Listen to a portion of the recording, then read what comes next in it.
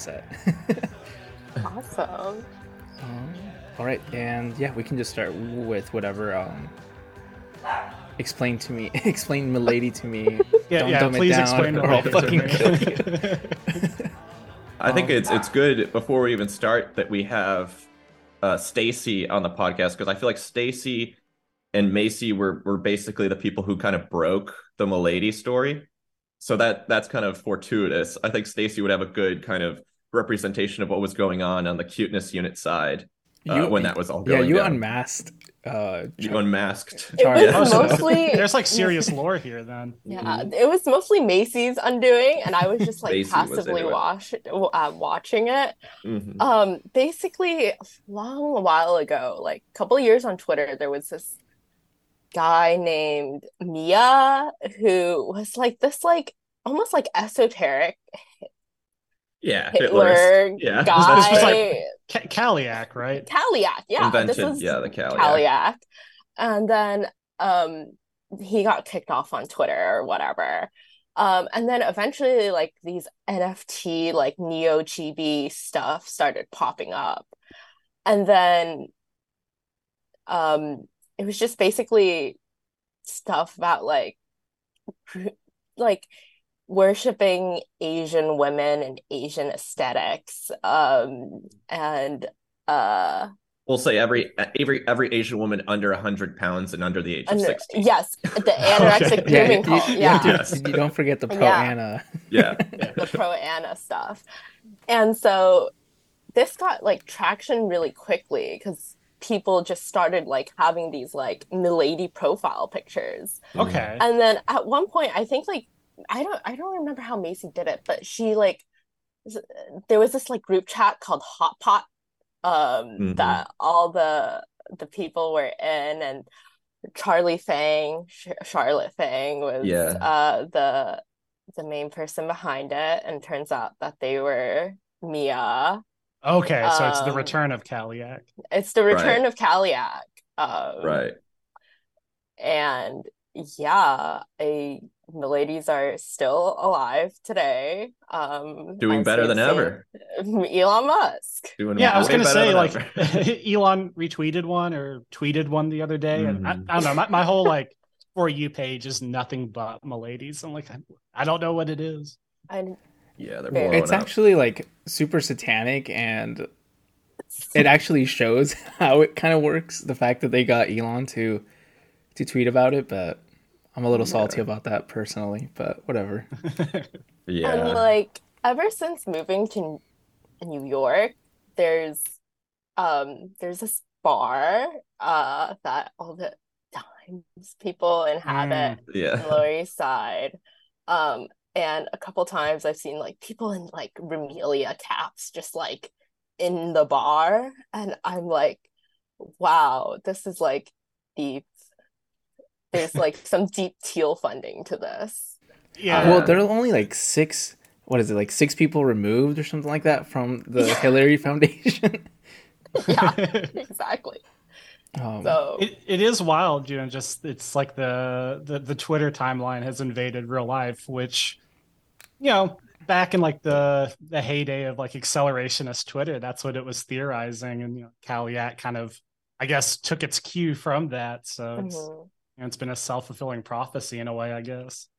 I will agree that to the extent that they have a mastery over hyperstition, it's like, okay, there's some respectable attributes about this, but and I guess like the dubious part that like kind of comes to mind, besides like the personas involved, and it's like, that kind of hyperstition and its kind of classical Landian form is that you think that you're controlling it, but you're not really. So like, what's working through that? It's the call of the old ones, or however Nick Land phrased it. Those were my primary. I wrote a couple pieces about Milady, and those were my primary. Like, they were like, you're not engaging with the theory. If you really wanted to, you're coping so hard. Seethe. But I was like, no, my main criticisms are just with your metaphysics. I think that's why it kind of went whoosh over them, because it was like, I'm not really critiquing the NFT. It's mostly your metaphysics. And I think they were kind of pretending that they were the process and they were mistaking identity with the process. I think that was my biggest gripe. Right. So they fell into like a humanist trap in a way, despite themselves. Yeah, it's like I think they have a lot of like metaphysical like hogwash around it. In reality, it's just that they're, especially Mia, is probably the biggest megalomaniac the internet has maybe ever seen. They're just obsessed with becoming famous. So they work Right. like nonstop, do everything they can to like take over the sphere. And I think what's interesting about what like Macy and Stacy kind of did by pointing out that this is Mia is Mia back when like there was no there was no like question that they were heavily you know heavily focused on like esoteric Hitlerism and race realism, and they were very, very clear about this. And they're like, Right. I'm basically a racist, and they also keep pretending to be a woman. Oddly enough, this weird like gender dysphoric thing, but they're extremely racist, and they're actually like into the caste system. I know they're Indian, but they're like, yeah, I'm the best caste, and they're like, that's how we should do it. And so what's interesting is when they switched over, they tried to liberalize, so to speak, or make things seem a little bit more vague in their politics. But you can trace a direct line between these, esoteric fascists and their megalomaniacal need to be like known. Right. Yeah, like did you all participate at all in the great like accelerationist Twitter wars of 2017? Like That was before my time on Twitter, yeah, unfortunately. like between like unconditional accelerationism and Yeah. right accelerationism and left, like that was always like the because I hung out with like the UAC, the unconditional accelerationism crowd. Yeah. And that was always our critique of the right accelerationist, that like in its most kind of fundamental form, it's not about like personalizing or facializing the process. It's kind of this stripping away of your identity and becoming flat with that process. And we always thought that like right acceleration really, with its focus on categories like race and like attempts to acquire power, that they were kind of splintering off, not becoming flat with the process. And the like 1,000 Plateaus is quite clear about what happens when you fall into that trap. You can see how like Kantian they are, because I feel like they use these categories like race, like techonomics or whatever, and then like these other categories, and they confuse the categories or these imminent categories with the system in itself. And so like you mentioned like UAC, I think like UAC is just kind of like, it's gonna sound corny, but it's gonna like go with the flow type thing. Yeah. And it's like I don't know why they're so hung up on these transcendental categories, and it's just, I think it just points to their Landian Kantian reading. I would agree with that. And I think that Land is a little more clever. Like if you do like a kind of like a really detailed, breakdown of like his Xenosystems writings, like he always, he was theorizing it inside like neo-reaction, but he always made this like split between like esoteric and exoteric neo-reaction. And what we're describing is like what he would put in the like exoteric category, but like he would never define what esoteric neo-reaction is, but it was clearly like the process as such. I think that Land does kind of stay trapped in that Kantian framework that you're talking about, but sometimes he like inadvertently breaks it, maybe despite his best efforts. But I'm not sure. I guess with that, because everyone at least knows to some degree Stacy. I don't know, Stacy, do you want to just kind of like maybe bring in a little bit about yourself? I guess an update in terms of an update in terms of where you move, what you're doing, and then Ed, we can do a formal kind of like intro to see for anybody that doesn't follow you on Twitter, kind of like your background. So I live in New York now. I moved from Vegas, and I am just a graduate student doing research in philosophy literature, theory, theology. And yeah, that's about it. Not really too interesting. How's the Yeah. city treating you? It's okay. It's not bad.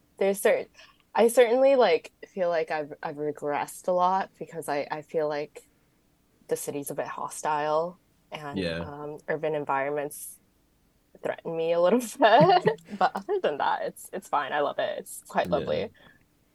Yeah. Cool. What research are you? Is it just like a So general program? You not really have a focus, or I do comp lit. Um, Yeah. but right now my interest is sort of mostly within 19th and 20th century German and French uh, literature. Have a background in like German idealism, I Mhm. guess. I hate that word because like logo really ruined it for me, and I can't like say it without like self cringing. Yeah. Um, but the real question is, have you read Ebola's book on theosophy? oh no, no, no, I have Dude, not. I'm that not a made my real head. year. That made my year when that happened on Twitter. Oh my God. Yeah, That yeah. encapsulated everything about Logo in a nutshell. For him to just be Just like, yeah, I doubling read that. down. Yeah, I read Yeah. that. Yeah, I know everything about I this know everything subject. about that. Yeah. No, but lately I've been revisiting a lot of like hermeneutics and stuff. Mostly Heidegger, interested in like Catholic and Protestant theology. Um, I have a Gnostic background. I came into theology through Gnosticism, but other than that, yeah, no. Well, Yeah. I feel based like it's and always difficult for me to talk about myself. no, you're good. And I I have a also haven't potted in a long time. I was gonna So, say the sad what is it called, the sad departure of a cuteness unit. yeah, Yeah. it's tragic. Well, we both like went our own paths and pursuing like research, so now we're here, separate sides of the country. Yeah, that's true. United under a ghost of what still is and could be It still is. Network spirituality. Yeah, true networks. exactly. Perfect. Well, Um, with that, yeah. Ed, you want to kind of share to the audience a little bit about your background and Yeah, sure. So I'm Ed. You might know me from Twitter as Ed Berg. As the conversation we just had might, give you some idea, I kind of came out of the Twitter accelerationist sphere. Since then, I've kind of straddled between the worlds of like theory and parapolitics. And mhm. most recently, I've kind of found like somehow I've become like a freelance journalist in a way. And so Yeah. I'm doing a lot of work on offshore finance, kind of large scale business structures, stuff of that nature. So it's been a kind of a strange uh, path to take, but it's been interesting. And I don't know, I feel like the kind of like empirical history of finance is I'm better at that than I was at theory, so I'm okay with that. So I guess I don't know. Like Stacy, I'm also really bad about talking about myself. So it's a Yeah. fair introduction, Well, I think. yeah, I think like Stacy too, personally, my favorite accounts on Twitter. I think if you haven't especially read Ed's work, like he's speaking about in this sort of freelance journalist vein, then you're really missing out. Because to me, this is some of the most original work being done. And I know I'm a little bit biased because I also have a almost autistic interest in like empirical finance research. Yeah. But the fact that the way you're doing it, and the way that you're looking at the history of sort of these sorts of financial mechanisms, I think is really getting at the core of the history of like liberalism and neoliberalism itself. And so if you haven't read that, I really, really recommend checking out Ed on Twitter. And Ed, you have a Substack, right? Is that what you use? I don't. I had a blog. I think Blog. it's still linked in my Twitter bio. It's Reciprocal Right. Contradiction. I haven't updated that in like 2 years. But I have been kind of tossing around the idea of making a Substack because I have like so much Yeah. research and know where to put it. But I also like, I don't know. I've been really reluctant to make a Substack. I think I'm going to finally bite the bullet maybe next week and start putting that Yeah. together. So Do it. yeah, like Yeah. there's like so much stuff, because it's been like a 3 year deep dive, and it's like I got to put this stuff somewhere. Yeah. So something for people to look forward to maybe. Exactly. I would suggest I have a Substack. question for you, Ed. In sort of what I was when I started following you too, it seemed like you were doing some really interesting stuff collaborating with Kantbot. Yeah, the Soodcast. Yeah, the Soodcast. Would you mind just speaking a little bit on what that kind of work was? Because that's kind of how I first started listening to you was through Soodcast. Yeah, so the way that the Soodcast kind of collaboration came about, because he was doing that before me and him really connected and started like doing stuff together. Yeah. I was this it was kind of early COVID. So, when COVID started, like you kind of had to go a little crazy. And I was really interested in like paranoia, the kind of social form of it. And, we could talk more about that later, maybe. But I realized like if I'm going to write about paranoia, I have to be paranoid. So that's kind of like, started looking at lots of conspiracy theories. And then, one thing leads to another, and you start becoming a conspiracy theorist yourself. Yeah. And, kind of the classic route, got very interested in the JFK assassination. And You got turned it. out that, Kantbot was also very interested at that time about it. So, we both kind of had, I think, kind of unique perspectives on it. So we decided to do one episode together, kind of putting our two approaches together. And then when that was done, it was like, well, we had all this kind of extra stuff that was leading into Watergate. So it's like, well, we'll do a Watergate episode. And then the natural step from Watergate is the Iran-Contra affair. So then we did this like massive 17-hour Iran-Contra podcast, which is like my favorite thing that I've ever done. And it still kind of frames what I do, I continue to do to this day. I think it's like the most significant event of the 20th century. And then from there, it just kind of, we started looking, because during Iran-Contra, like we got into this whole thing about like tankers, like big tanker ships, Right. the way that like resources move and the way that holding companies structure and like the laws that govern them. So then we had to go back and start like understanding like, what are flags of convenience? How does the tanker world work? How do these, tanker companies operate? So then we started to get into like all these various topics about the intersection of like high finance and like resource cartelization. And it turned into this kind of sprawling project about how the post-war world was built. So that is kind of the short way of it. We're kind of on a hiatus at the moment, just because like we've had so much stuff going on in our personal lives, and been busy with mutual projects and stuff. But the 2 years that we were just like deep diving this was like really remarkable. And it really kind of like changed my perspective on a lot. It really did. So I guess that's the short answer of the Soodcast, I think. Absolutely. Yeah, thank you. It's funny you bring that up too, because the way you said that I think is very accurate, where you start looking into like the JFK assassination and you're making it all the way to like Iran-Contra, and you're like, are these the same fucking guys? You're like, what the hell's going on? Yeah, that's the thing. Like I view the JFK through Iran-Contra as like basically one large episode, because it ended up being like the exact same people.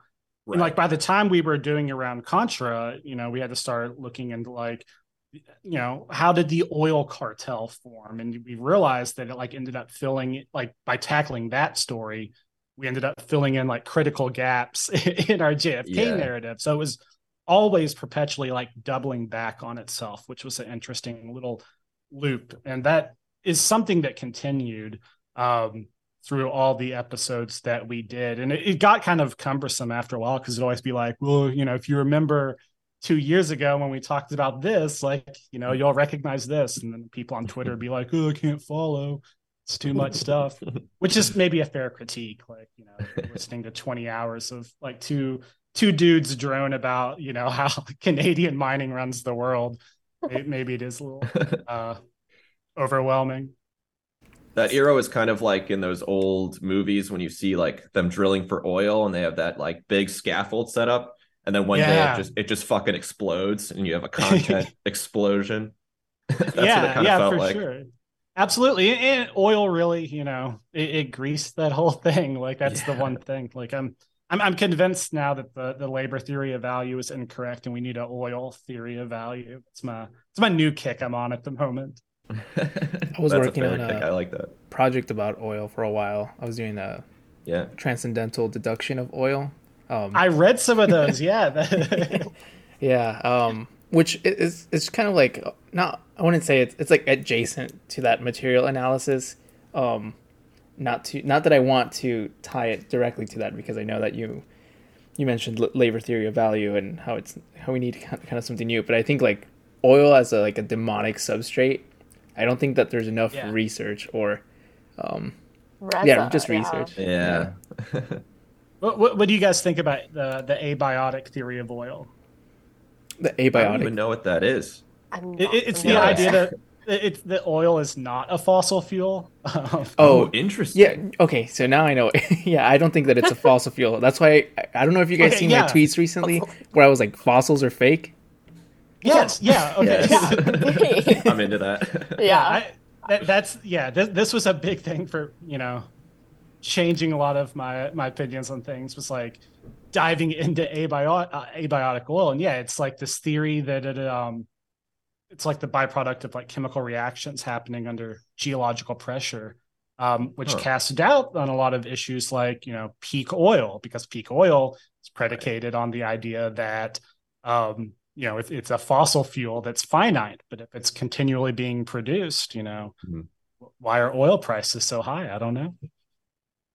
Yeah, that's super interesting. I had a funny teacher in like 8th grade. There was I think he had a PhD. It was like some sort of chemist, older guy, and I was in his like homeroom group. You know how you kind of have like 10 people and you have like one teacher when you kind of get to school. Some schools have that. And every day, like at lunch and whatnot, he'd just be like, I know the answer to like the whole world. And we'd just be like, what are you talking about? And he'd just be like, you guys don't even know I know the answer. And then one day we were like, what do you know? What do you know? And then he just has this map of peak oil up in the classroom and he's just pointing to it. He's like, that's the answer right there. That's incredible. Just completely wrong too. That was the interesting part of peak oil. What's sort of your take, Ed, on like the concept of peak oil? I know you just kind of touched on it, but that was like a huge cultural reckoning. I remember like 10 years ago of like, oh, we got to prepare for peak oil. And I haven't seen much return to that. Yeah, well, the problem is that like oil simply isn't running out, and there's empirical cases where you deplete an oil well, and then it over time starts to replenish itself, which kind of is already throwing kind of problems in this idea of a finite supply. But if you really start to dig into the peak oil narrative, it not to sound like kind of a classic crank perspective, but it was a narrative that was pushed by the oil industry.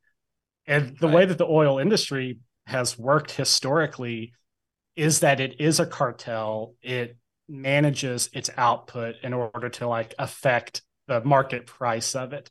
And their interest is to keep that price as high as possible.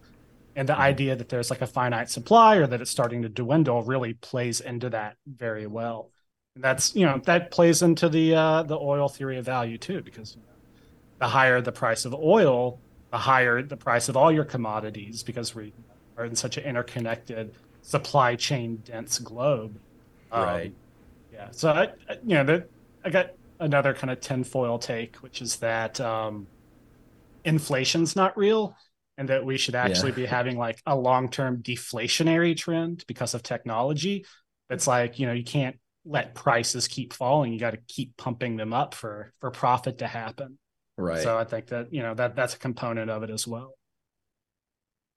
Yeah, that's really Yeah, interesting. there's a lot of stuff that I kind of want to touch up on that.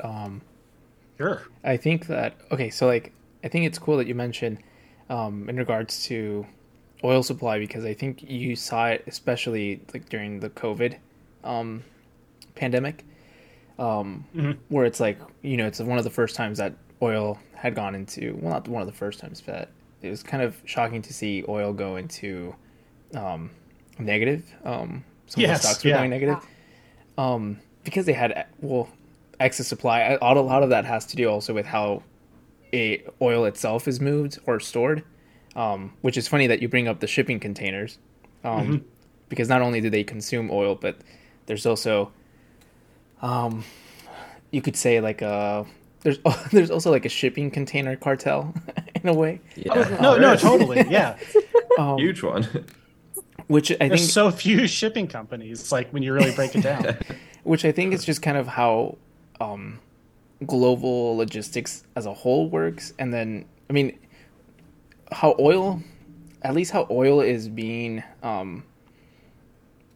because it's okay, like during COVID, the big thing was not so much, or the narrative, the Malthusian narrative, right, was that we need to move over to some sort of green energy substitute, that this oil is finite and that it's a resource that's going to run out anytime soon. And in the United States, at least, that narrative of like peak oil in a way has already climaxed, right? Because that's how the whole transition to natural gas kind of transpired. That's a great point.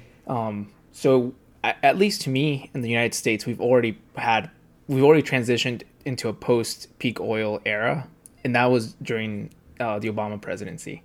Right. That's a great point. And so with that, I think that it's just so evident that the biggest contributor of like oil prices is not so much the oil itself, like the actual material substrate. It's like you said, it's the actual like the human, how would I say it, like I guess in like accelerationist terms, it's the human what is it called, the human aspect or the human component of it, of managing the resources themselves. Because if you saw the reason why gas prices, even during the Ukraine conflict, it was mostly because we couldn't, or there wasn't enough refineries to refine the actual oil. Not because there was a supply constraint, which that was the media's narrative, which is that there was a supply constraint. Is actually because they couldn't refine it. And that just ties back to how during COVID they laid off a bunch of people, and so they had refinery capabilities, but they just didn't have people to work it. So it was a complete human supply shortage, not an oil supply shortage. Yeah, that's a great point. And I think that also makes like, we talked about like the oil market, but in a way, like oil really is, it's centrally planned. There's also a human decision component that affects oil prices. Like there's a guy who wrote like for some oil journal. I can't remember the name of it, but his name is Jim Norman. He wrote a book called The Oil Card. And in that, he argues that the US basically convinced the Saudis in the 80s to like cut oil production real low, which is something they did. And it was kind of inexplicable, but it caused, this huge spike. Or no, I'm sorry, it was the inverse. They boosted oil production really high and drove the price down. And it basically caused the Soviet economy to collapse, because at the time their entire economy was based on the export of oil, and they needed these kind of high prices to maintain their currency shortages. So when oil was being produced in mass, which was a decision that was made, it just drove their already struggling economy into the ground. And I find that to be a really provocative argument, the decision component of it, because I think that when you start to put that into consideration, you have to ask even like larger questions about like, how does the global economy function, which is is it a free market, or is this a centrally planned machinery? Yeah. That's something that I'm really interested in, that I want to kind of touch on, because in my kind of in looking at the energy market or the energy industry over even especially the past decade, it's very interesting to me that energy has become more than just like a financial market. It's become kind of the geopolitical battlefield of kind of the century, which kind of caught me by surprise, but makes a ton of sense. And I do want to kind of explore for a bit why that may have happened and what that kind of means going forward for the economy.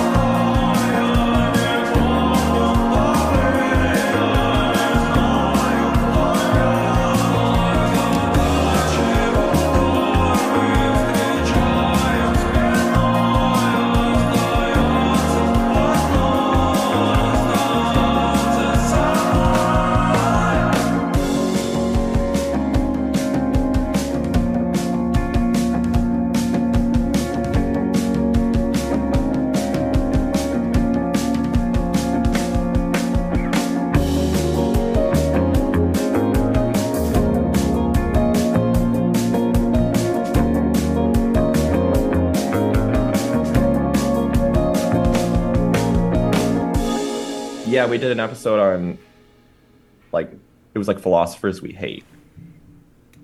Oh, that was fun. I like Jules. Not a fan of Rawls either. Who is, you know? Yeah. A lot of analytic philosophers, I've learned. I thought Nozick was always better.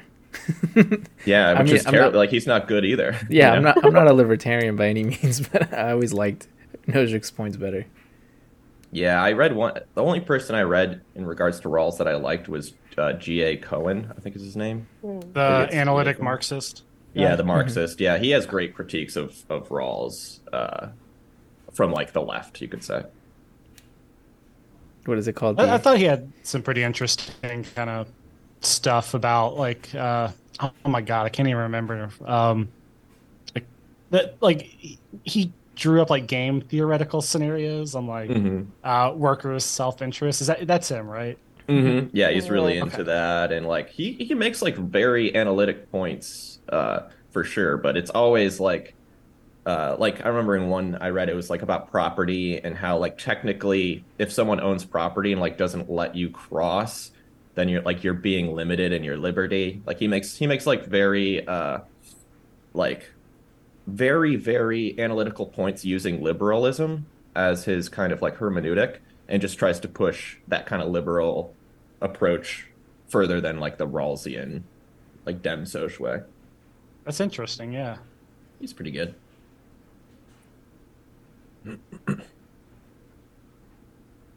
What about that oil? Oh yeah. Young, you were saying something before we took a break, and what was that again? Yeah. I'm really interested in sort of how and why oil becomes this geopolitical currency. It reminds me a lot of the work you do, Ed, on like currency and gold reserves as well. Hmm. Um, I'm just particularly interested in when I was kind of growing up and watching financial markets. One of the big changes for the energy industry was sort of the development of natural gas reserves in the States. And I Hmm. remember explicitly there was a big debate, and Obama basically made it so that we would keep all the natural gas in America and we won't liquefy it and ship it.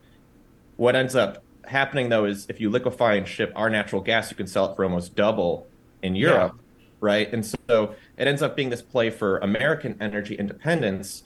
And then now we see with the ability to liquefy natural gas and our ability to ship it, which is increasing now, it's almost become a geopolitical play on not just like owning the market in Europe, but to own the political influence um, in Europe that Russia's also vying for with the same currency with their oil and natural gas. And so, what do you see as like the main, uh, source of that becoming like the kind of playbook for governments? I think that like you're completely correct in looking at the geopolitical significance of liquefied natural gas, and like it plays such a fundamental role like in the current conflict in between Ukraine and Russia. Hmm. uh, I think kind of like to step back for a minute, there's the narratives of the end of history and like the global kind of transnational social formations, this flat free market world. I think that that's basically done, and we're at a point where we're seeing America kind of reinsert itself as like uh, imperial power in its like most decadent and kind of cynical form. And Hmm. this plays through very strongly with the natural gas issue. Right now, the U.S. is at like its highest ever production of natural gas, and none of that is really bleeding through to like domestic consumers. Prices Hmm. aren't falling, and the reason is that with the breaking of these, the transit of oil, natural gas from Russia into Europe with the sanctions, Europe has become like entirely dependent on America for its own energy needs. And so this excess of natural gas that we're producing, that we're liquefying, that we're transporting is all going over there. Hmm. And that does buy incredible political influence for the US. Um, if somebody relies on you for their energy, they really rely on you for everything. Like Yeah. that's even in some ways more important than the status of the dollar itself, but maybe not quite, because it's the dollar that is the unit of currency for these energy markets. Right. Um, but you couple that to other kind of moves that the U.S. makes. It's basically doing like a lend lease arrangement with Ukraine that's racking up massive debt for Hmm. weapons, and Europe is kind of being positioned to be the body that assumes that debt. So they're not only becoming dependent on America for meeting their energy demands, but they're also going to be heavily indebted to the U.S. and have to make payments on that. So I think that component, yeah, is very much baked into it. And so it's really interesting to see like the kind of pivot that the Saudis are making at the same time, whereas the US Hmm. kind of positions itself as this leading natural gas supplier. You see the kind of historical relationship between the US and the Saudis, start to crumble. The Saudis start pivoting Hmm. more to China and Russia. The status of the petrodollar becomes suspect, which is, always been a really key component to the dollar itself. So it Right. sets up all kinds of interesting things, but I think they're all very interlaced issues. How it plays out, like, who fucking knows? Like, Yeah. And I mean, it's interesting how parapolitics kind of plays into these things. I think for me, the most interesting event maybe of the year was the bombing of the Nord Stream pipeline and the Yeah. indication that that was probably U.S. covert ops. How do you see parapolitics start to fit into this like geopolitical energy struggle? I think that like I look at parapolitics two ways. Like on the one hand, like if we go back to say like Marx, he has, his kind of abstract circuit of capital, which, Mm-hmm. like in its most basic form is like the M to C to M delta, like money, commodity, more money. But as like his volumes go on, that circuit like increasingly complexifies and you start to Mm-hmm. add, what goes in between each of those moments. And then it starts breaking down into almost different sectors. You have your merchant capital, finance capital, commercial capital. And you could probably like continue to like decompose those into even more granular sectors.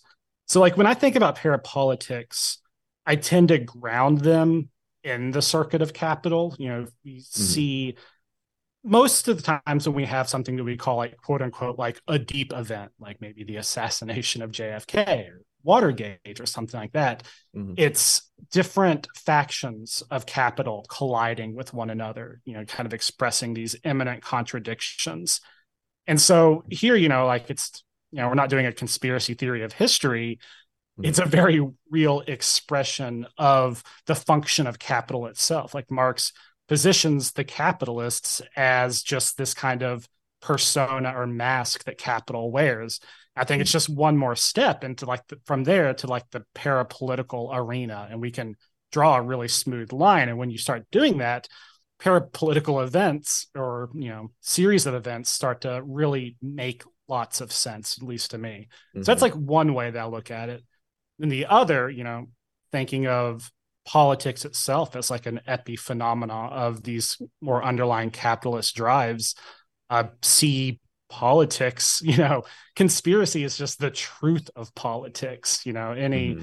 any like honest political science is going to be like a rigorous conspiracy theory, kind of in the grandest schemes, or um, conspiracy theories that are in conflict with one another, conspiracies within conspiracies. Um, so when we start to talk about energy markets, I would put it in that kind of context because these are, geopolitics at the end of the day is really about energy and it's about natural resources and it's about maintaining the supply lines for them, the logistical networks. Um, there are political decisions that govern that, but the political decisions themselves are just the reflection of capital itself. So that's kind of, I don't know if that really answered your question too much, but that's how I look at it. Yeah, that's really interesting. It's kind of like that centralization that guys were mentioning earlier, and it's kind of like that. That social aspect has to be, at least the mechanism is political, but the centralization forces themselves are capital driven drives. I think you kind of see how it's like. I think you mentioned, Ed, it's like the collision of all of these different like capitalist drives, but it's almost like what is it called? Like the interaction between like multiple like nomadic war machines in a way. To use Yeah, I think so. like Deleuzian terms. Yeah, I don't know if this is like an accurate reading of Deleuze, but I've always kind of viewed the nomadic war machine as like a market force. Right. Uh, I don't know, like that might be an inaccurate reading, but maybe one that they also hint to a little bit. So I've always kind of read them as like almost like free market anti-capitalists in that sense, but not in like the cringe kind of libertarian sense of the word. The more interesting version of that. Yeah, I think that's a fair reading. Yeah, because I mean the war machine gets captured. Right. It starts off kind of free and mobile, but gets enlisted and overcoded by the state apparatus. yeah. It's kind Yeah, of like exactly. fascism is kind of not necessarily, but it's essentially an off branch of liberalism. And directly it hijacks the war machine and then incorporates it, and then pretty much overcodes the war machine into, or just purely relies on the war machine towards the death drive. Mm-hmm. Yeah, and I mean, that's a funny part about their approach, because like that, you can verify that theoretically, but also historically as well. Like it works on both levels. It's really remarkable. I was just rereading the nomadology and the apparatus of capture this week. I don't know. It's very relevant in a lot of ways, especially for people who want to think through how to blend theory and parapolitics. I don't think you could find a better combination of plateaus than that. Yeah. I have to get a little bit of your opinion and see how tinfoil we can go with this a little bit. Sure, yeah. Because I've always, had a slight interest in, I think Pynchon actually lays out sort of his version of this history and Against the Day of sort of the weird phenomenon with Tesla and the possibility that other forms of energy were kind of figured out that were then either suppressed or appropriated by state or non-state actors. I've always been really interested in this sort of idea that Tesla may have tapped into some sort of like geo power that could have possibly been what would you call it, like a non-expendable, just constantly used. I mean, like I don't know as much about Tesla as I should. But I'm, speaking as a person who believes like abiotic oil theories and stuff like that, like something I'm totally into. I could totally buy it. I mean, I think that they do suppress technologies quite often. I think that nuclear, is a suppressed technology and probably the farthest reaches of that. Yeah, definitely so. I think it's if you're familiar with like Veblen, his whole kind of approach is that he divides like basically commercial capital from like industrial functions.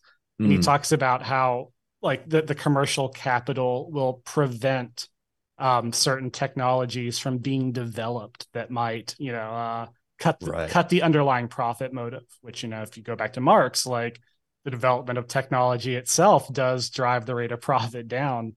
Right.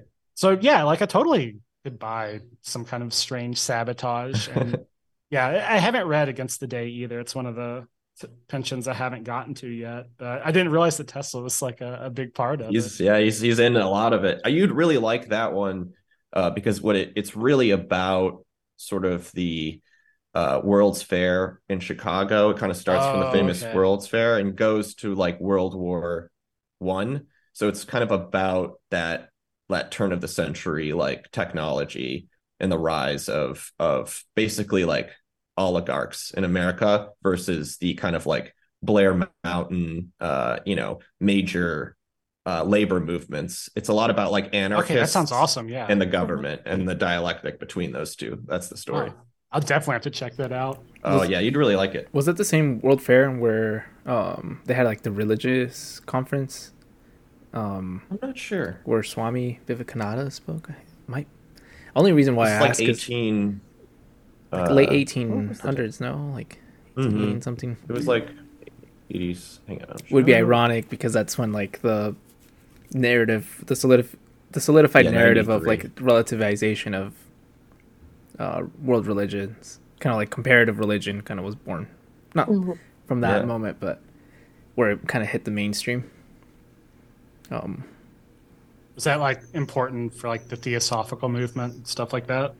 Yeah. So it's just like the main point. Like if you do like any like theology or like religious studies, it's kind of like the main point. Like they're like, this is where like religion this is where modernity, like the secular, like peak secularism kind of hit, where you had like the kind of like the relativization of all religions and how at least the East, Swami Vivekananda is kind of seen as this guy that came to evangelize Hinduism in the West, and how kind of push this New Age spiritualism to its like peak, at least in the West. Right. Yeah, that's when spiritualism and theosophy are hitting their peak, and that's kind of the the craze, or the theological craze that people like Jung and other kind of famous occult related or Gnostic related people are born into. I know Jung famously started studying a lot of his more occult stuff because his family was really into seances. Mhm. And there were several things he experienced as a child that he couldn't explain. And so he came up with the theory of synchronicity later in his life based on that kind of like spiritualist movement. Oh, interesting. Yeah. I've been really interested in spiritualism, but never have had a chance to really, go in depth into it. So this might be a good impetus for that. I think Yeah, the cool place of like intersection between that and like conspiracy is that like it's like you have the complete loss of narrative or like spiritual narrative in people's lives, and then it's like they need to substitute that eschatology that still is very much there. It's almost like a very natural component of human, quote unquote, human nature. And a lot of those like eschatologies kind of bring or rise in the form of conspiracy theories. And it's kind of cool because I like the structure of conspiracy theories, like buy into the theory or not. The structure itself points to an intuition that people have, which is, for example, one of the most popular conspiracy theories, which there's some truth to it, but again, which is like, oh, they have the cure for cancer, but like they have to like keep that hidden because then there's no profit. And it's like you can see where the intuition lies, and then instead the actual narrative is, well, the United States shorts its people from domestic use of its own natural resources and then exports it to make profit. Like that's where the real conspiracy theory, so to speak, lies. But the cancer one's much more interesting. I definitely agree with you, and this is actually kind of what started me down the parapolitical path, because you always see these critiques, especially from the left, of conspiracy theory, that it's irrational, that it's inherently anti-Semitic coded, that it's destructive, that you lose faith in institutions. And a lot of this goes back to like the Cold War itself, kind of like a technocratic perspective. But I was thinking, it was like, for like one, like isn't it like confronted with the world as it is? Isn't that just like the most natural reaction? Like if you're not thinking somewhat paranoid about how the world works, like there might be a problem there. It's kind of how I was thinking about it. Right. Then I started like thinking about Frederick Jameson's. He talks about cognitive mapping, like relationship to the totality, and he critiques conspiracy theories in kind of that like normal kind of left-wing mode, where it's like, oh, it's faulty cognitive mapping, it's something's gone awry, it's falling from critical analysis. But then when he talks about totality and how to approach it, he also is like, you can't grasp it, and so he poses the allegory as that which mediates one's relationship to the totality. You can intuitively understand the totality through allegory.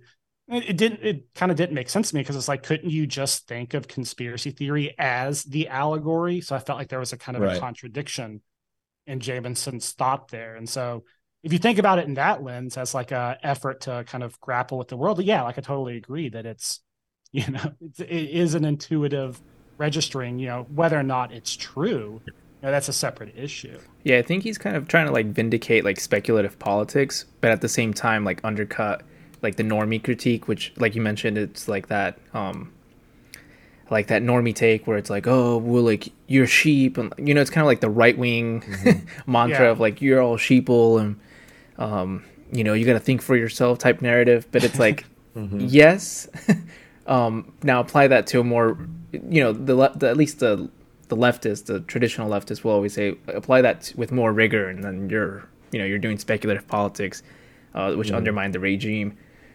Which it has some, like, we should do that, but we shouldn't be so elitist and so quick to comply with the narrative, or like the mainstream narrative, because I think that's the fault that lies, which is we're very quick to shut down the conspiracy, apply a rigorous analysis to make sense of the system or make sense of like the mainstream narrative insofar as we try to uphold the existing structure. Like it has to make sense. It has to have a logic to it, because if it has too many internal contradictions, then the world doesn't make sense. And it's like, actually, no, that the fact that there are so many contradictions and the world still works should give you an indication that something's wrong.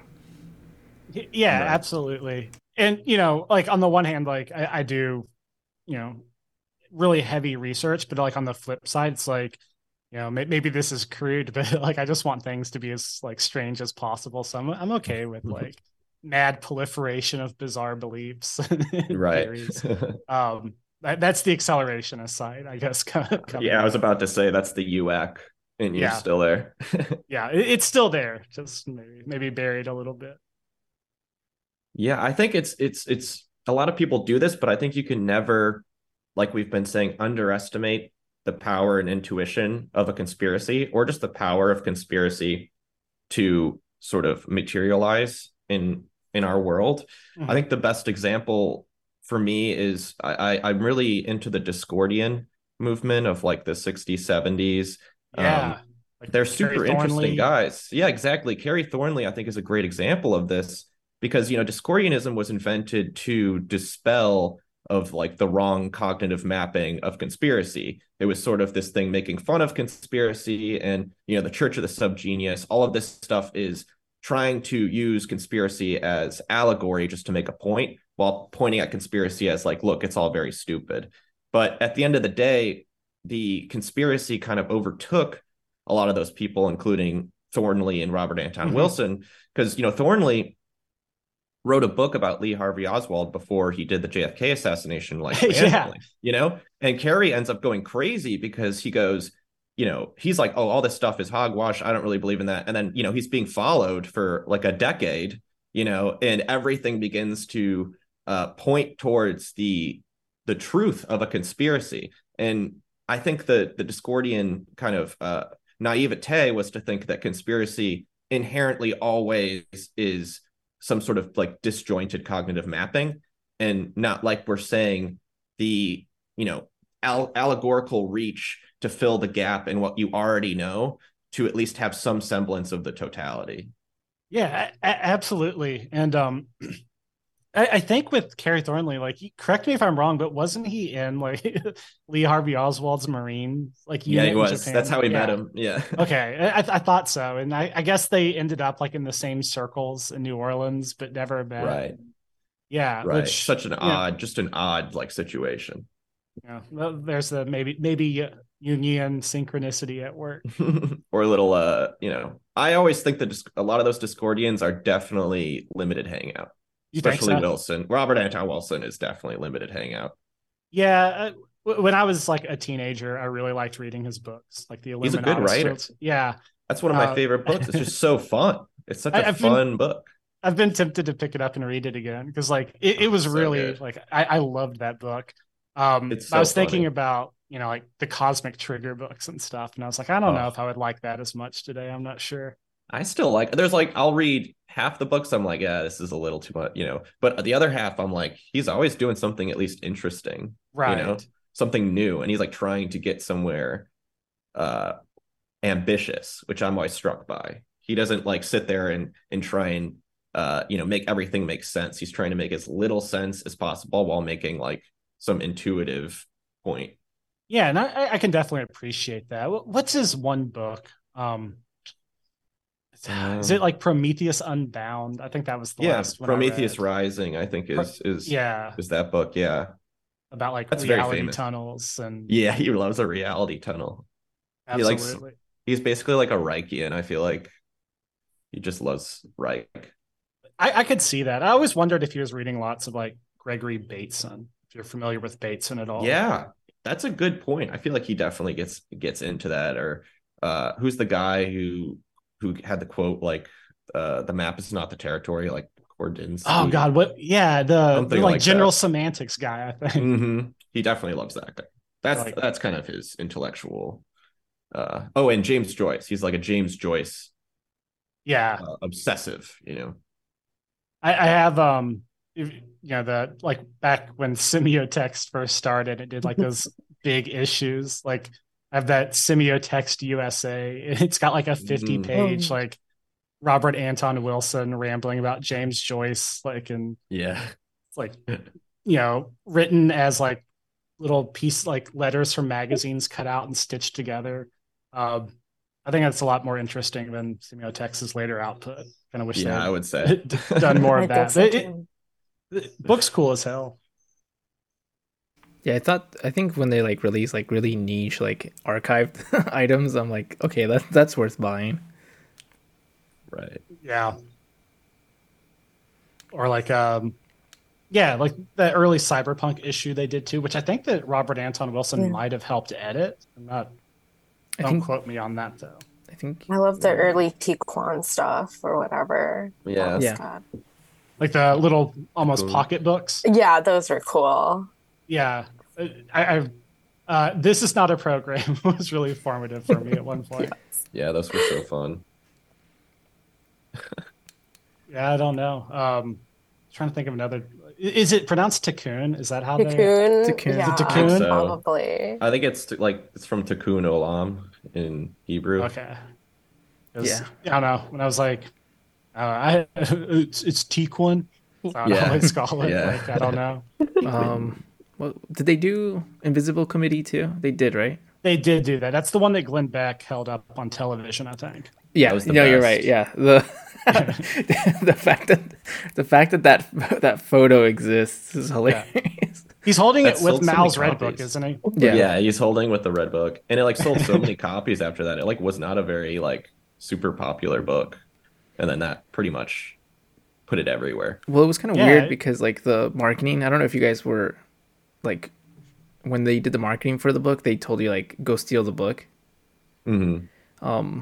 So they were like kind of pushing people to go like, the people, blah blah, like go steal the book, and I don't know how many people actually stole the book, but I guess like in some places it was causing like an issue with the workers, and they were like, please don't do this.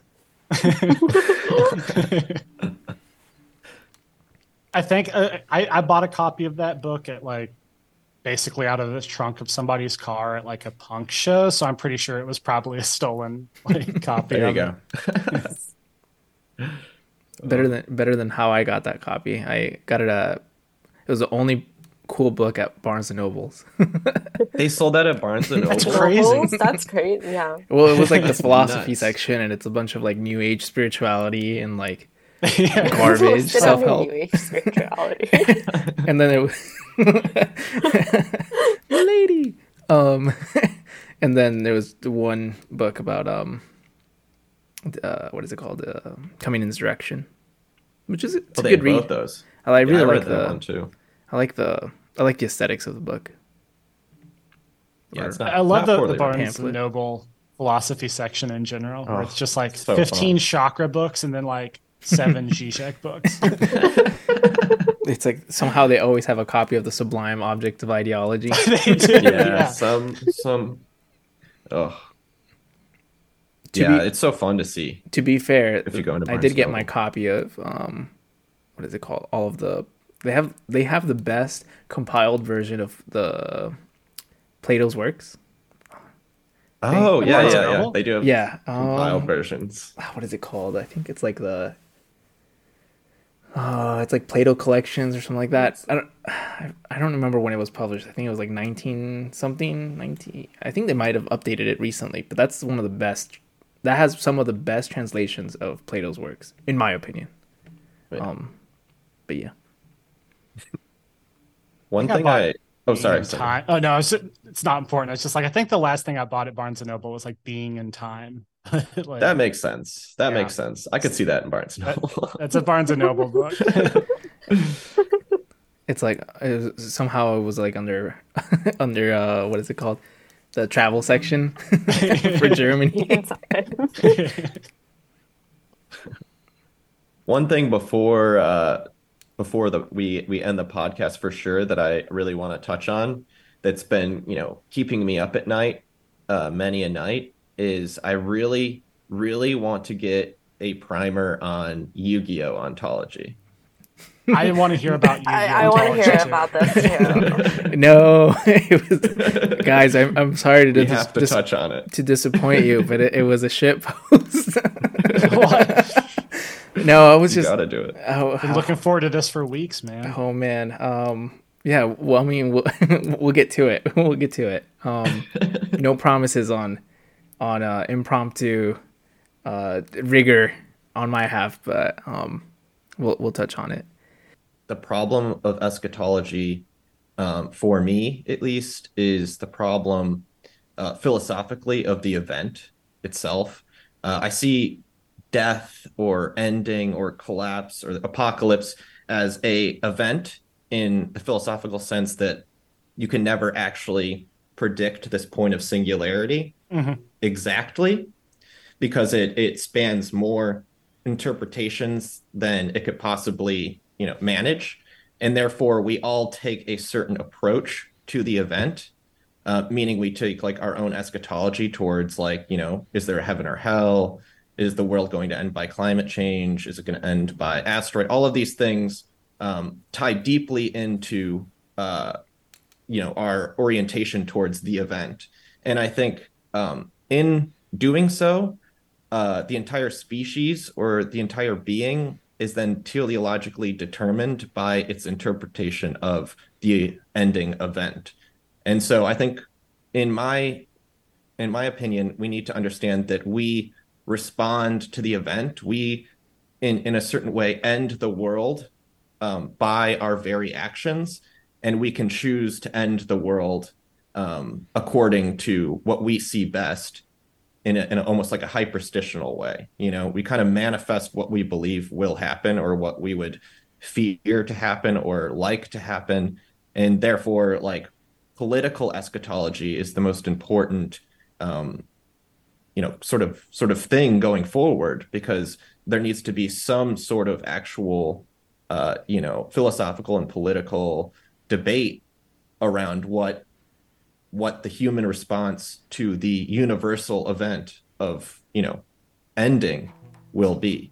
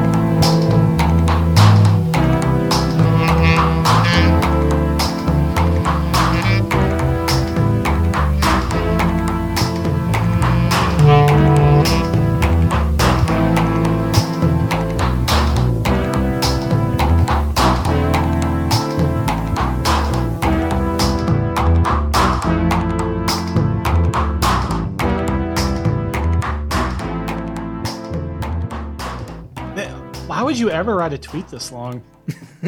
What is this Justin Murphy tweet? Oh man. It is so long. I'm like, you shouldn't abuse the. I think he pays for Twitter, right? He has to, because. Yeah, I don't know. I don't think I'd ever write anything that. I'm like, I'm not paying. One, I'm not paying for Twitter. Two, that's what Substack's for. Right. Yeah. I think they should whatever. take Twitter back to 180 characters. Absolutely. It's uncalled for. This schizophrenic guy that was emailing me a whole bunch, just like these bizarre rambling emails. Mm-hmm. And he was convinced that I was in like some kind of cabal with like the Red Scare people and Curtis Yarvin, even though like I've never talked to any of these people in my life. He's like, would you get angry if I called Justin Murphy retarded? And I was like, what are you talking about, dude? teal teal pilled. So funny. Yeah. I know. Teal bucks. That Teal would be bucks. sick. Can you I'm gonna, imagine if you could get paid I'm like, hey man, just to do that? if Teal can sponsor this podcast, Yeah. I don't We'll know. go NRX. We'll go Yeah, I NRX, might go. Yeah, I might go if right the wing. money's right. Do it for the bit. Yeah. To the reactionary For the for the bit. grift. It's like suddenly I'm Catholic now. Yeah. It's like, oh. This is the trad. It's like I was also on secession and am trad cath now. Yeah. We're assigned to agencies. So silly. How do you get deal bucks? I've always wondered. Yeah, I don't know. I don't know. I remember they were like That's the question. they were like telling Combat if he had teal bucks too, but Yeah, It just wouldn't make sense. I don't think Kant is connected to teal money. Yeah. I've talked to him a lot, and I know for certain that he does not. It'd He be has funny lots if of like, that's yeah. sorry. It'd be funny if that's what Teal is funding, is just like 20-hour like Iran Contra podcasts. Yeah. You know? He's like, this is how I win. You know? Yeah. If you ever look at like the Teal found, like he has this whole like philanthropy. If you look at their tax forms, he just gives like shit loads of money to people researching memetics. That's all. It's like where all of his money is going. Damn. That's kind of scary. I know. Dark Gerard. Dark. True. Yeah. Have you ever read and this actually kind of ties into what we've been talking about. Have you ever read his Zeros to One business book? No. Oh. It's like it is the weirdest fucking like self-help book, business, like weird entrepreneur stuff you'll ever read. Because it just looks like a generic, like, oh, I'm gonna buy this at Barnes and Noble. Yeah. But then you pick it up and it's like about like spiritual destinies and about how like the market leads to imitation, and you need like this hero figure to come in and like, produce innovation. And he talks about how startups have to be run in the form of cults and like, Oh yeah. it's creepy, but it's also like a really enjoyable read just because of how strange it is. Like, Yeah. I'd almost believe that book more than any other self-help guru like Dave Ramsey it's Dave Ramsey. or like finance bro. What is it called? Grifter or whatever. Yeah. No, like, quasi recommend to go check it out. I'm not getting field books, I promise. Yeah. But I guess with that, if we did kind of mention eschatology, so I was kind of interested to hear. You had some questions, Ed. I think you had some questions for. Yeah, and I think that this might like link up with the kind of accelerationist current that we've been talking about. Do you all view Anti-Oedipus as a eschatological text? Okay, so what do you mean by that? Like, because like an eschatological text, like the Bible, or like what? I guess what do you mean? Okay, so there's the famous kind of accelerationist fragment about like accelerating the process, and there's a question about where is that process going, and there is a passage elsewhere in the book where they say, I got the quote right here. It says, "We shall speak of an absolute limit every time the schizo flows pass through the wall, scramble all the codes, and deterritorialize the socius. The body without organs is the deterritorialized socius, the wilderness where the decoded flows run free, the end of the world, the apocalypse." Is that the telos of this book an apocalyptic tome? I don't know.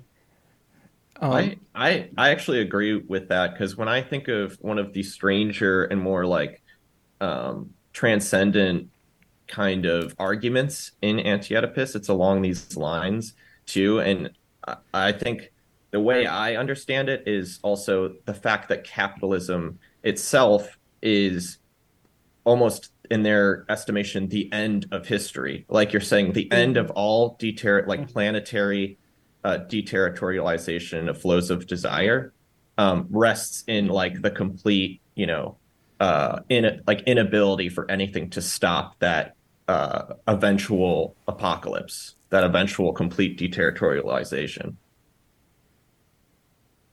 Yeah, I think I definitely agree with that. There's another kind of interesting point where they call like the subject, like they just distinctly describe it as a residue and a parasite. It's like a byproduct.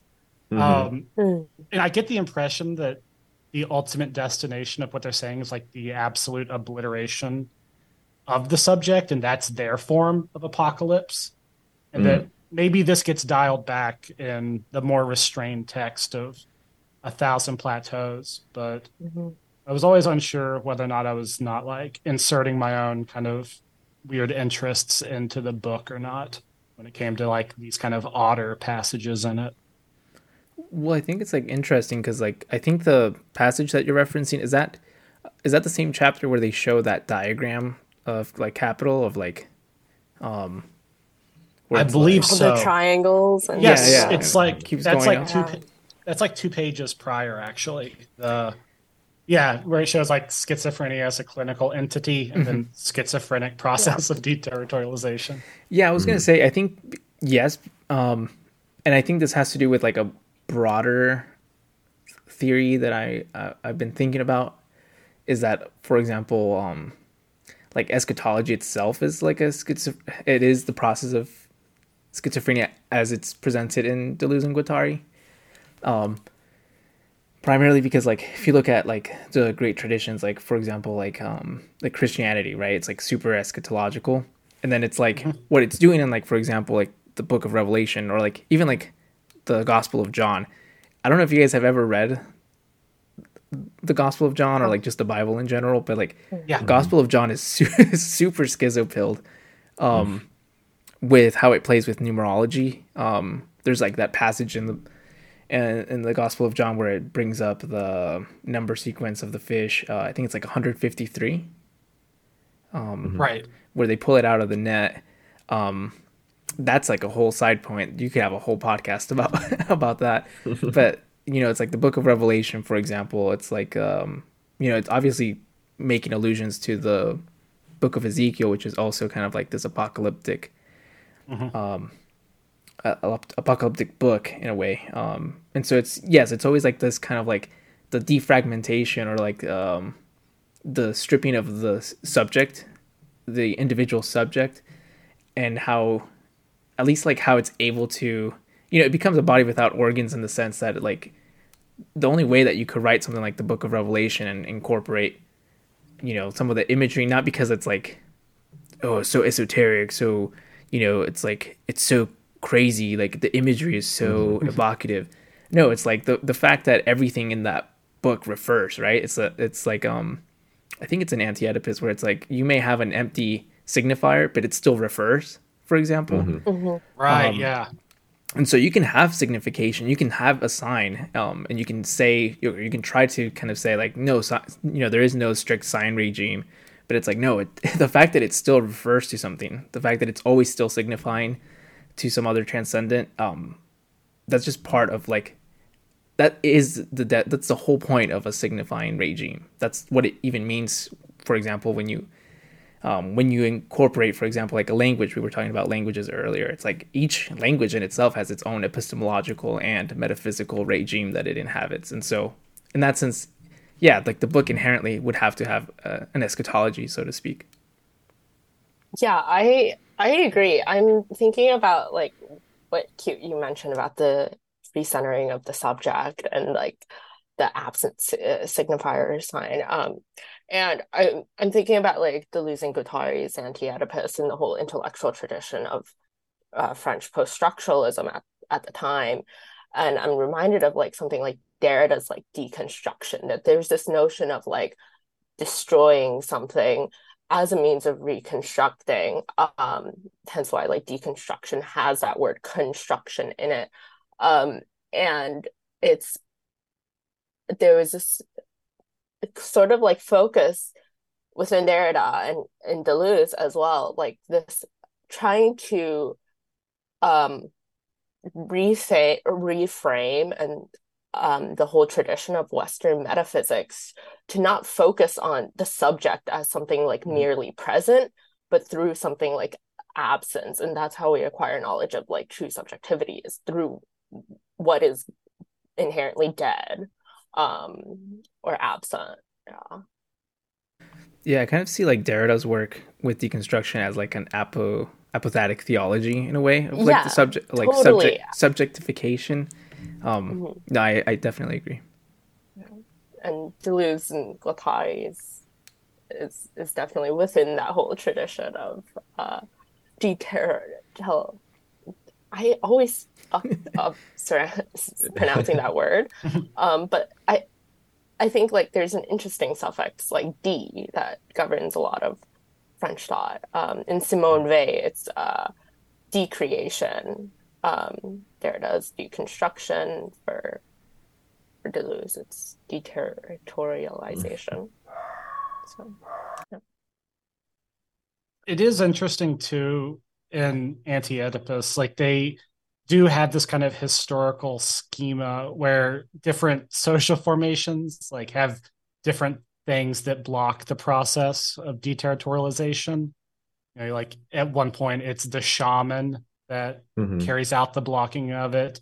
I think, correct me if I'm wrong, but the body of the king itself, like in later societies, is another one. Then it becomes the state ultimately that like is the blockage. So that creates like a very interesting genealogy and kind of shows what they expect to be like overturned through this process. You know, the final point, because like that's what makes like the accelerationist fragment too, like so kind of ambiguous, because it's about money really when that's what they're talking about in that specific section, but then they reiterate like time and again that money is a function of the state itself. And so it's like kind of putting these two sides kind of in competitions. You know, can it ultimately can the system outpace itself? Not sure where I'm going with that. Just a interesting dynamic, I guess. Well, it's just like even how they like speak about like quote unquote the state apparatus, because right, it can take different forms as you go up the, let's call it the eschaton ladder. Where it's like, yeah, like the body of the king, and then it becomes the actual state apparatus, and then ultimately, because they're doing transcendental philosophy. It is the state itself is the transcendental object of the mind, like in itself. Like if Anti-Oedipus is anything, it's a critique of that transcendental subject, or the transcendental quote unquote object that they see, which is represented as a state, and that's how it manifests itself. Where it's like, you know, you have the king, you have the state, and so it's this like metaphysical object that manifests itself like physically. It actually designates itself, and there's like an interesting essay. What is it called? Instincts and Institutions. Yes. Yeah. Is it instincts or is it insects? There's a very similar one. Or does he talk about insects in the instinct? I don't remember the title of it, but it's essentially, I know the one you're talking about. Yeah. Yeah. And then he kind of also kind of states that, you know, like instincts are different for creatures, right? Because it's a way of regulation. So it's an imminent form of regulation for an organism. But for humans, it's we create institutions, for example, insofar as we create external apparatuses for our own self-regulation. And that's how you have, you know, the Foucaultian critique of like subjectification, which is like we don't have an immanent structure of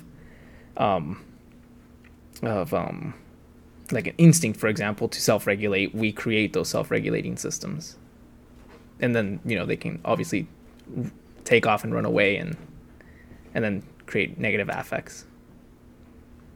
That's what I think is also very interesting in the apocalyptic interpretation of Deleuze and Guattari is I think it's interesting that they're signaling to me, almost like an apocalyptic process or a possible crisis in, I think, what Nick Land would refer to as like the human security system.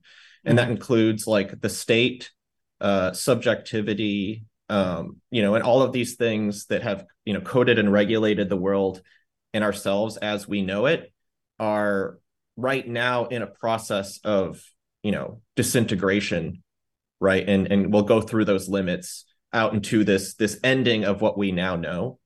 And I think it's interesting that we tend to think of apocalypse as just like a one-time thing, like something that happens, when in reality, I think this version of apocalypse sees apocalypse as a process that leads to this teleological conclusion.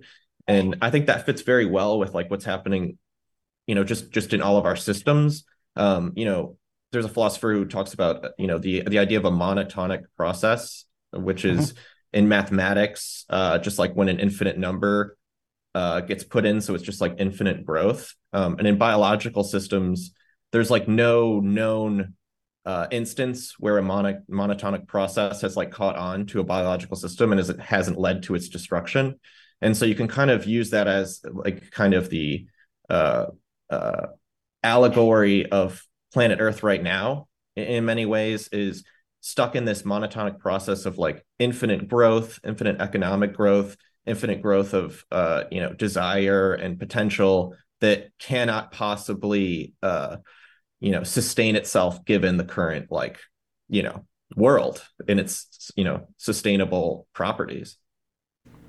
I really like that you bring this up, Young, because I feel like it maps perfectly with everything that we've been talking about, and even like the inclusion of like Nick Land, because like if you see the trajectory of Nick Land's work, at least like even if it's not like, let's not even tie it directly to Nick Land, just like the accelerationist critique of like eschatology, or like material eschatology, which is like, the singularity, like in the Renaissance period, for example, that singularity point is as the end of an eschaton, right?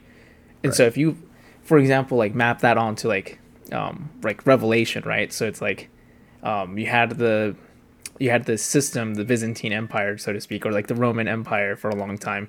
Once it fragments, you have that feudal period, and then ultimately in the Renaissance, you have this like takeaway process of you guys can hear my clothes is ready. You have this like runaway process of like the singularity, right? Which is like the culminate that event in itself is a culmination of an eschaton. And in a way, like the way that it recycles, or it recycles itself in emergent waves. I think that proves that there are multiple levels of eschatology working on at fundamental levels of reality. And I think that maps on perfectly with, for example, even like I think in Kabbalah, which is like the name of God, right? Which is like if you were able to get, I forget how many, 216 letters for the name of God, right? I think it's 216.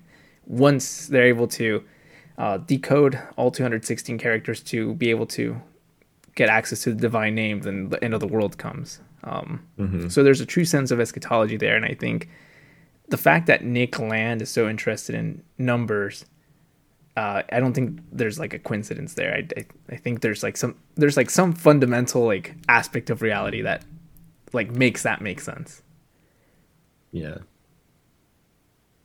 I was struck by in this sense, like I know people talk about like the imminence like of the eschaton, right? Like this concept, which is kind of a vague phrase, but in what we're talking about of like apocalypse as a process, like even that like the decoding of the name of God is the process of apocalypse itself, right? It's like the thing you do to create the apocalypse. The apocalypse is something that you do. You know what I mean? Or that you involve yourself in a process. And in Pynchon's V, there's kind of a great kind of small passage, and he kind of mentions, he's like, people think like, oh, the end of the world is just gonna like happen one day, and that's what's going on. And then he just starts listing like a bunch of like catastrophic instances from the newspaper of like trains derailing and like people Right. dying and all these things. And he's like, that's the end of the world. He's like, that's what's the end of the world is this slow creep of like death and, you know, withering destruction that we've started by engaging in this process. It's kind of a different level of analysis, but you know, I think that what you're describing, like especially with that specific example, kind of the slow creep, I think that's a really great way of describing it. That's a fits kind of a very particular apocalyptic mold that something I've been thinking about a lot actually, because I feel like that is very endemic to our current time. You know, climate change, for example, is a slow creeping apocalypse. Yeah. Financial collapse, you know, people think it's a sudden and swift thing. It's not. That's a gradual process. Um, if you go back to like the mid 1800s, there was a very similar proliferation, particularly in Europe, of like slow creep apocalypse scenarios. And a lot of this had to do with like the discovery of entropy as a process, like the cultural impact of entropy registered itself in like the decadent movement in France and these ideas. You know, I think it's H.G. Wells who like wrote a novel about the sun slowly going out, and it's you had this sudden shift where the apocalypse is no longer the sudden, swift biblical event, but a long-term winding down of things. And my kind of also personal take on that is that at the time they were experiencing what was known as the Long Depression. It was a 60-year-long economic slowdown that people thought that the world would never recover from. Like if you look at a lot of socialist writings from the time, it's talking about how, you know, the next world will have to be built on the literal rubble of the old one. And just to compare like all of that imagery and all of that rhetoric to like the contemporary moment, it's an uncanny resemblance, because I also think we're in a similar kind of long stretch. I think I kind of took your point away from you a little bit, but No. yeah, I guess, you know, earlier I said that, you know, societies are healthiest when they're eschatological, but maybe I have to walk that back a bit, because now if we were talking about it, it seems very eschatological. Yeah, No, it's like but eschatology without our control over it, though. Like I think there's, you know, I really like Christian apocalypse theology. Um, there's a great guy like Keanu Hedani, I think is his name. He's at University of Michigan, one of my friends. You should read his work if you're interested in this stuff. But Yeah. the idea of like ending the apocalypse being like heralded in through the Christ event, and the idea of like ending the world properly, right? Of like ending the world by like saving as many souls as possible, or of like the ushering in finally of cosmic peace, is such an optimistic and, you know, very beautiful form of apocalypse that we can, you know, juxtapose to just like the apocalypse of I would call like the passive apocalypse of just things of entropy and just crumbling. Yeah, that makes a lot of sense. The entropy apocalypse is like such a fundamental like epistemological break, because it already comes from like the great embarrassment of, you know, the discovery of thermodynamics and these other processes that already like do so much work to decenter us, you know, Yeah. in the cosmos. And then you throw on top of that the fact that like, you know, this will all reach a silent, like eternal stasis, you know, this infinite heat death. You know, that's the really tearing asunder the Christian apocalypse. Right. well, I think there's an element just to kind of like vindicate, because I've been doing a lot of like, I've been looking a lot into Christianity recently, and kind of to like vindicate like the Christian narrative or like apocalypse, which is like if you look in the book of Revelation and it's like, you know, it's like the sign of the times, for example, where it's like the seven angels. I mean, obviously or the seven trumpets, I should say. Like obviously it's directly tying to the destruction of the temple. But I mean, even if you look at it, it's kind of like a typological reversal of the book of Genesis. For example, there's 7 creation days, which in Revelation it's like the reversal of that, because if you look at each of the plagues brought about when they play or when they sound one of the trumpets, it's the reversal of one of the creative days. I think like one of the first ones is the darkening of the lights, like the destruction of 1/3 of the lights of the world. And then the second one, it's like the poisoning of the water, and it's like, it's a direct typological reversal of the book of Genesis, which, I mean, again, I think that's why I'm really interested in Christian eschatology, which is that it has a direct narrative to existing structures. For example, the destruction of the temple, and the way that they see that as a continuation of Second Temple Judaism, and how that then turns into like the narrative of the Messiah. But then it's like, like, at least a cool part how it applies to like religions in the United States is that you have, for example, like movements like religious movements in Protestantism, where it's like, oh, the sign of the times is the United Nations and like NATO, and vaccinations are the mark of the beast. And it's like, to some degree, like it's tying back to this notion that we were talking about earlier about like, conspiracy has truth to it. That's why it works. Yeah. Where it's like, yeah, that's it's like, I think there is a strong aspect to. I think we're seeing a revival of New Age spiritualism. And maybe we have to go through the unhealthy part first before we actually get a real return to something like authentic, like post-authenticity. Not in like the corny meta-modern sense, but like in a in a true post-authentic sense. I'm really fascinated at these like TikTok apocalypse ruminations, where it's like I don't know if you've ever seen any of these, but it'll be like, in the Revelations, I guess there's talk about like, Satan binded, a fallen angel, or God binded a fallen angel under the earth. And it'll be like, oh, they found a statue of an angel in Russia, and there's like all like, shitty like phone camera video of like people standing around looking at it, and like, it's the, one of the angels from Revelation, and they'll be like, oh, Revelation says that the Euphrates will dry up, and there'll be like a stock photo of like some stream in Colorado, and it's like, it's the Euphrates. It's incredible. Like, and you just find like thousands and thousands of these. It's not just limited to like kind of Christian takes. There's a very strong like Islamic apocalypse TikTok that I'm very interested in too. A lot of them have to do with, like the floods, in deserts, and so yeah, people are very much reading the signs of the times, and it's very, it disseminates over social media and reaches these like mass audiences. So I do think that like what you're describing is like a real and ongoing process.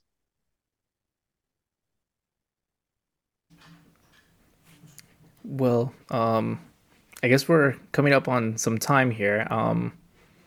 With that, you guys have any other remarks or anything else that you guys want to dive into? I think we covered a lot of ground here. Yeah, this is a good time to end it. Yeah. On regarding the end eschatology of things. Yeah. Perfect. Well, I guess, do you guys have any upcoming projects or any plugins that you guys want to drop? Let's see. Got an upcoming book published by Urbanomic called Thesis on the Metacartel that'll be coming out later this year. So if people want to check that out, they can. Hell yeah. Urbanomic. That's gonna be so good. I'm stoked. It's like they have this new series that's, I guess, 2 small books put together, and it's like reversible, like you flip the book over and you can read one, flip it the other way, and part of their like pulp. That's smart. It's the K-pulp series. So that's sick. Mine's paired with another text written by Vince Garten, if you're familiar with him. So looking forward to that. That'll be cool. Very awesome. Yeah, that'll be awesome. I don't have anything. Just here. Do you have finals? Talking no, about I the finished end. my finals. I just have okay. I have a thesis to work on. But Oof. other than that, I mean, like you could check out my Substack. It's like distressor.substack. It's where I post like mostly like my creative writing. But other than that, nothing to plug. No. So Awesome. just waiting for the end. Well, yeah, you guys should check both of these people out. We definitely consider them probably the best posters and best thinkers on Twitter, for sure. And yeah, we really appreciate you guys coming on. I really had a great time speaking with both of you. Oh, it was a pleasure as always. It was fun. A lot of fun. Well, if you guys are still listening, thank you for joining, and we'll catch you on the next one.